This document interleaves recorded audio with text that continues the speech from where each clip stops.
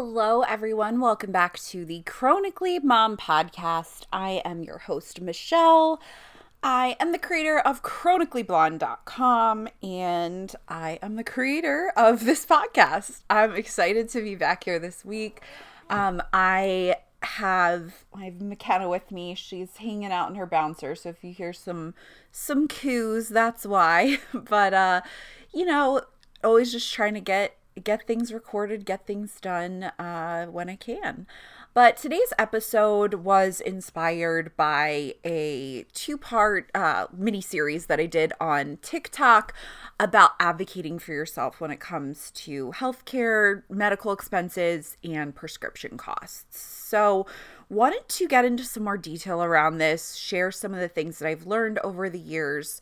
I've had a chronic illness pretty much all of my adult life. So I've always had to navigate the medical bills, costs of things, and I haven't always done it in the most effective ways, but throughout the years I've picked up some tips and tricks, and I use those when I'm managing finances for our family and healthcare costs for our family in general. So I am going to give you guys my tips. I am not a professional. I'm not a financial professional. I'm not a financial expert. So always double check. But this is just some stuff that has worked for me. So first, let's talk about healthcare expenses in general. They are a pain in the ass. There's so much that's wrong with our healthcare system and the insurance companies working with the providers and the drug companies. There's just such a disconnect. And a lot of the times it comes down on the patients. We're the ones who have to pay for it, quite literally. And a lot of the time you can work through some of these costs or figure out really the details of these bills if you have the time to sit on the phone with your provider, with the insurance company. It's pretty much like a full-time job. And it's not uncommon, if you have a chronic illness, you know this, to get bills for astronomical amounts. For example, when I get my infusions, one time I got a bill for $21,000 that was due in 30 days. And I am just not someone who has $21,000 laying around.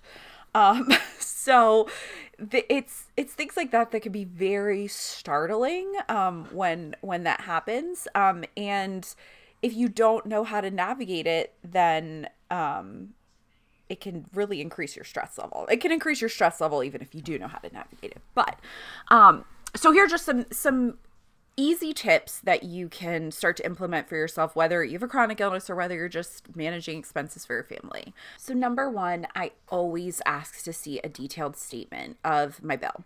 So whether it's a hospital visit or an infusion treatment, I always want to see exactly what little charges went to make up that big total charge, just to make sure that there's nothing that was kind of automatically put on there that I didn't receive. I don't want to be paying for something that I didn't get. So if there's something that I feel like there could be a discrepancy about, or I'm not sure where it came from, I always ask.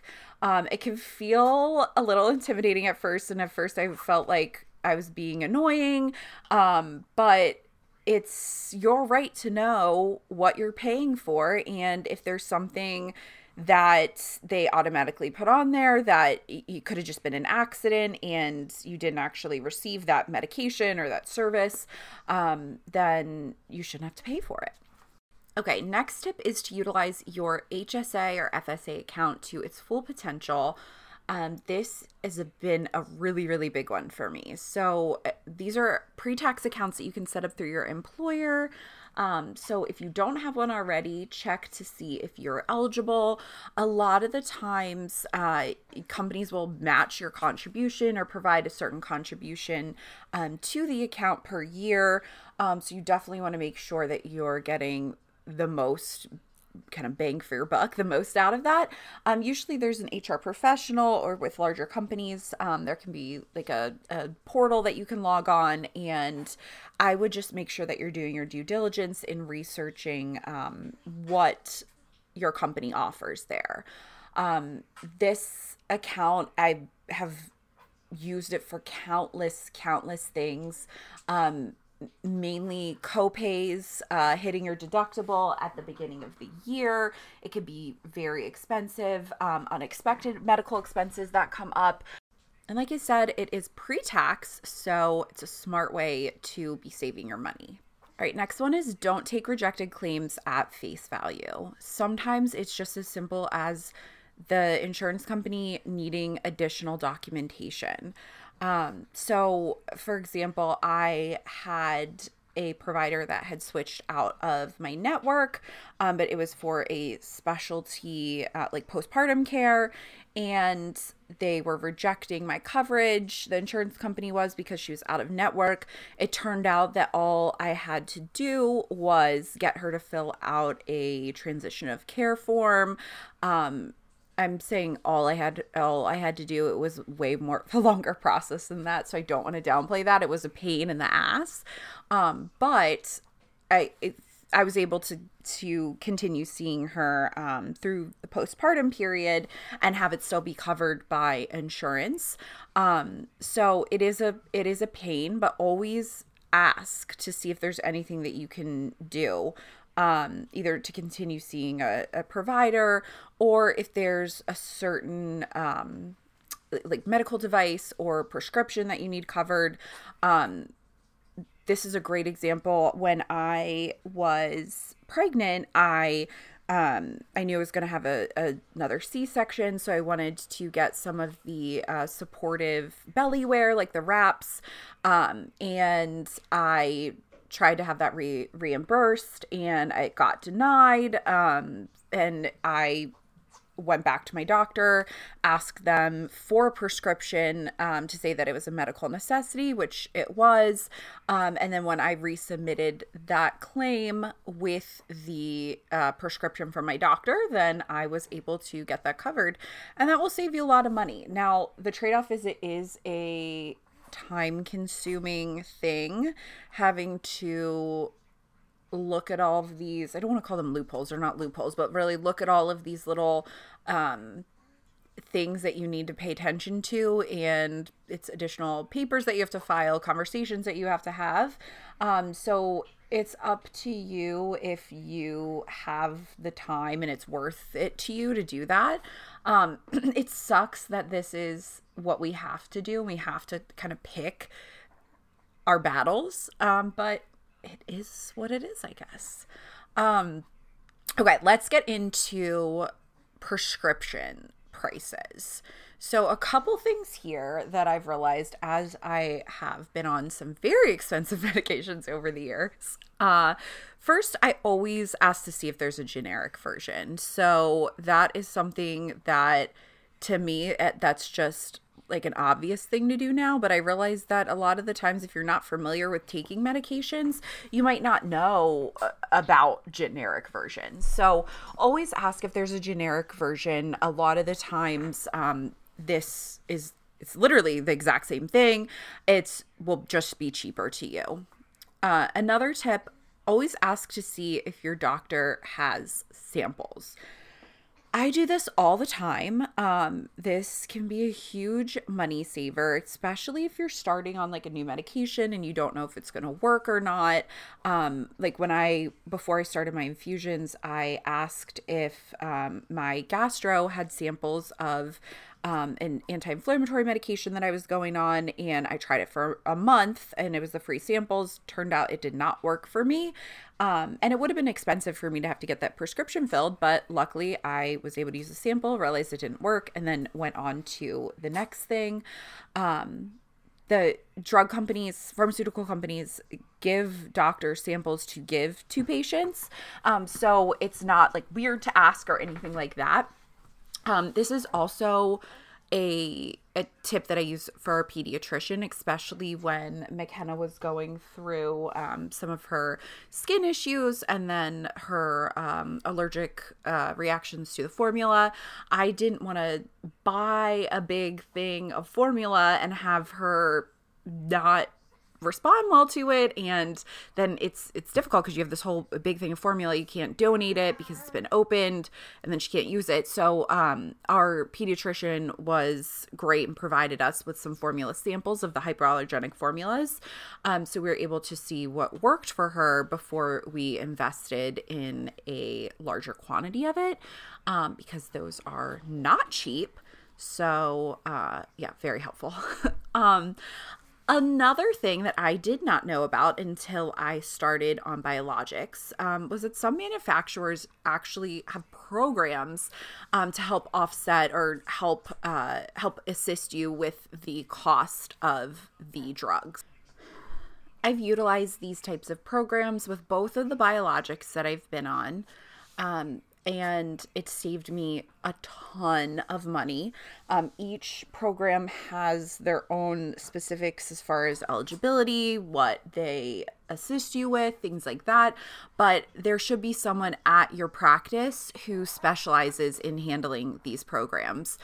So make sure to ask and even, look into it yourself if you know that you're going to be switching to a new drug. It's just so important that you know that these programs exist, because a huge barrier to receiving treatment and receiving some of these medications and being compliant with your treatment is cost. So knowing that there are these workarounds, it makes it more accessible for patients to get their hands on these medications that can make a difference for them. Okay, here are a couple more tips that I picked up, kind of miscellaneous things that I have experienced. I've discovered through my experiences. So one is, if your insurance is changing, is about to change, has just changed, you need to let your doctor's office know as soon as possible. That way they can process everything with your updated insurance. I've had issues where my infusion has been delayed because they weren't able to order the medication, or if they were going to order it, it would be an insane cost to me because everything wasn't approved on the back end from the insurance change. So that is a really big one. And I know that it makes everyone's life easier at the doctor's office as well. And then you aren't stuck with an insane bill.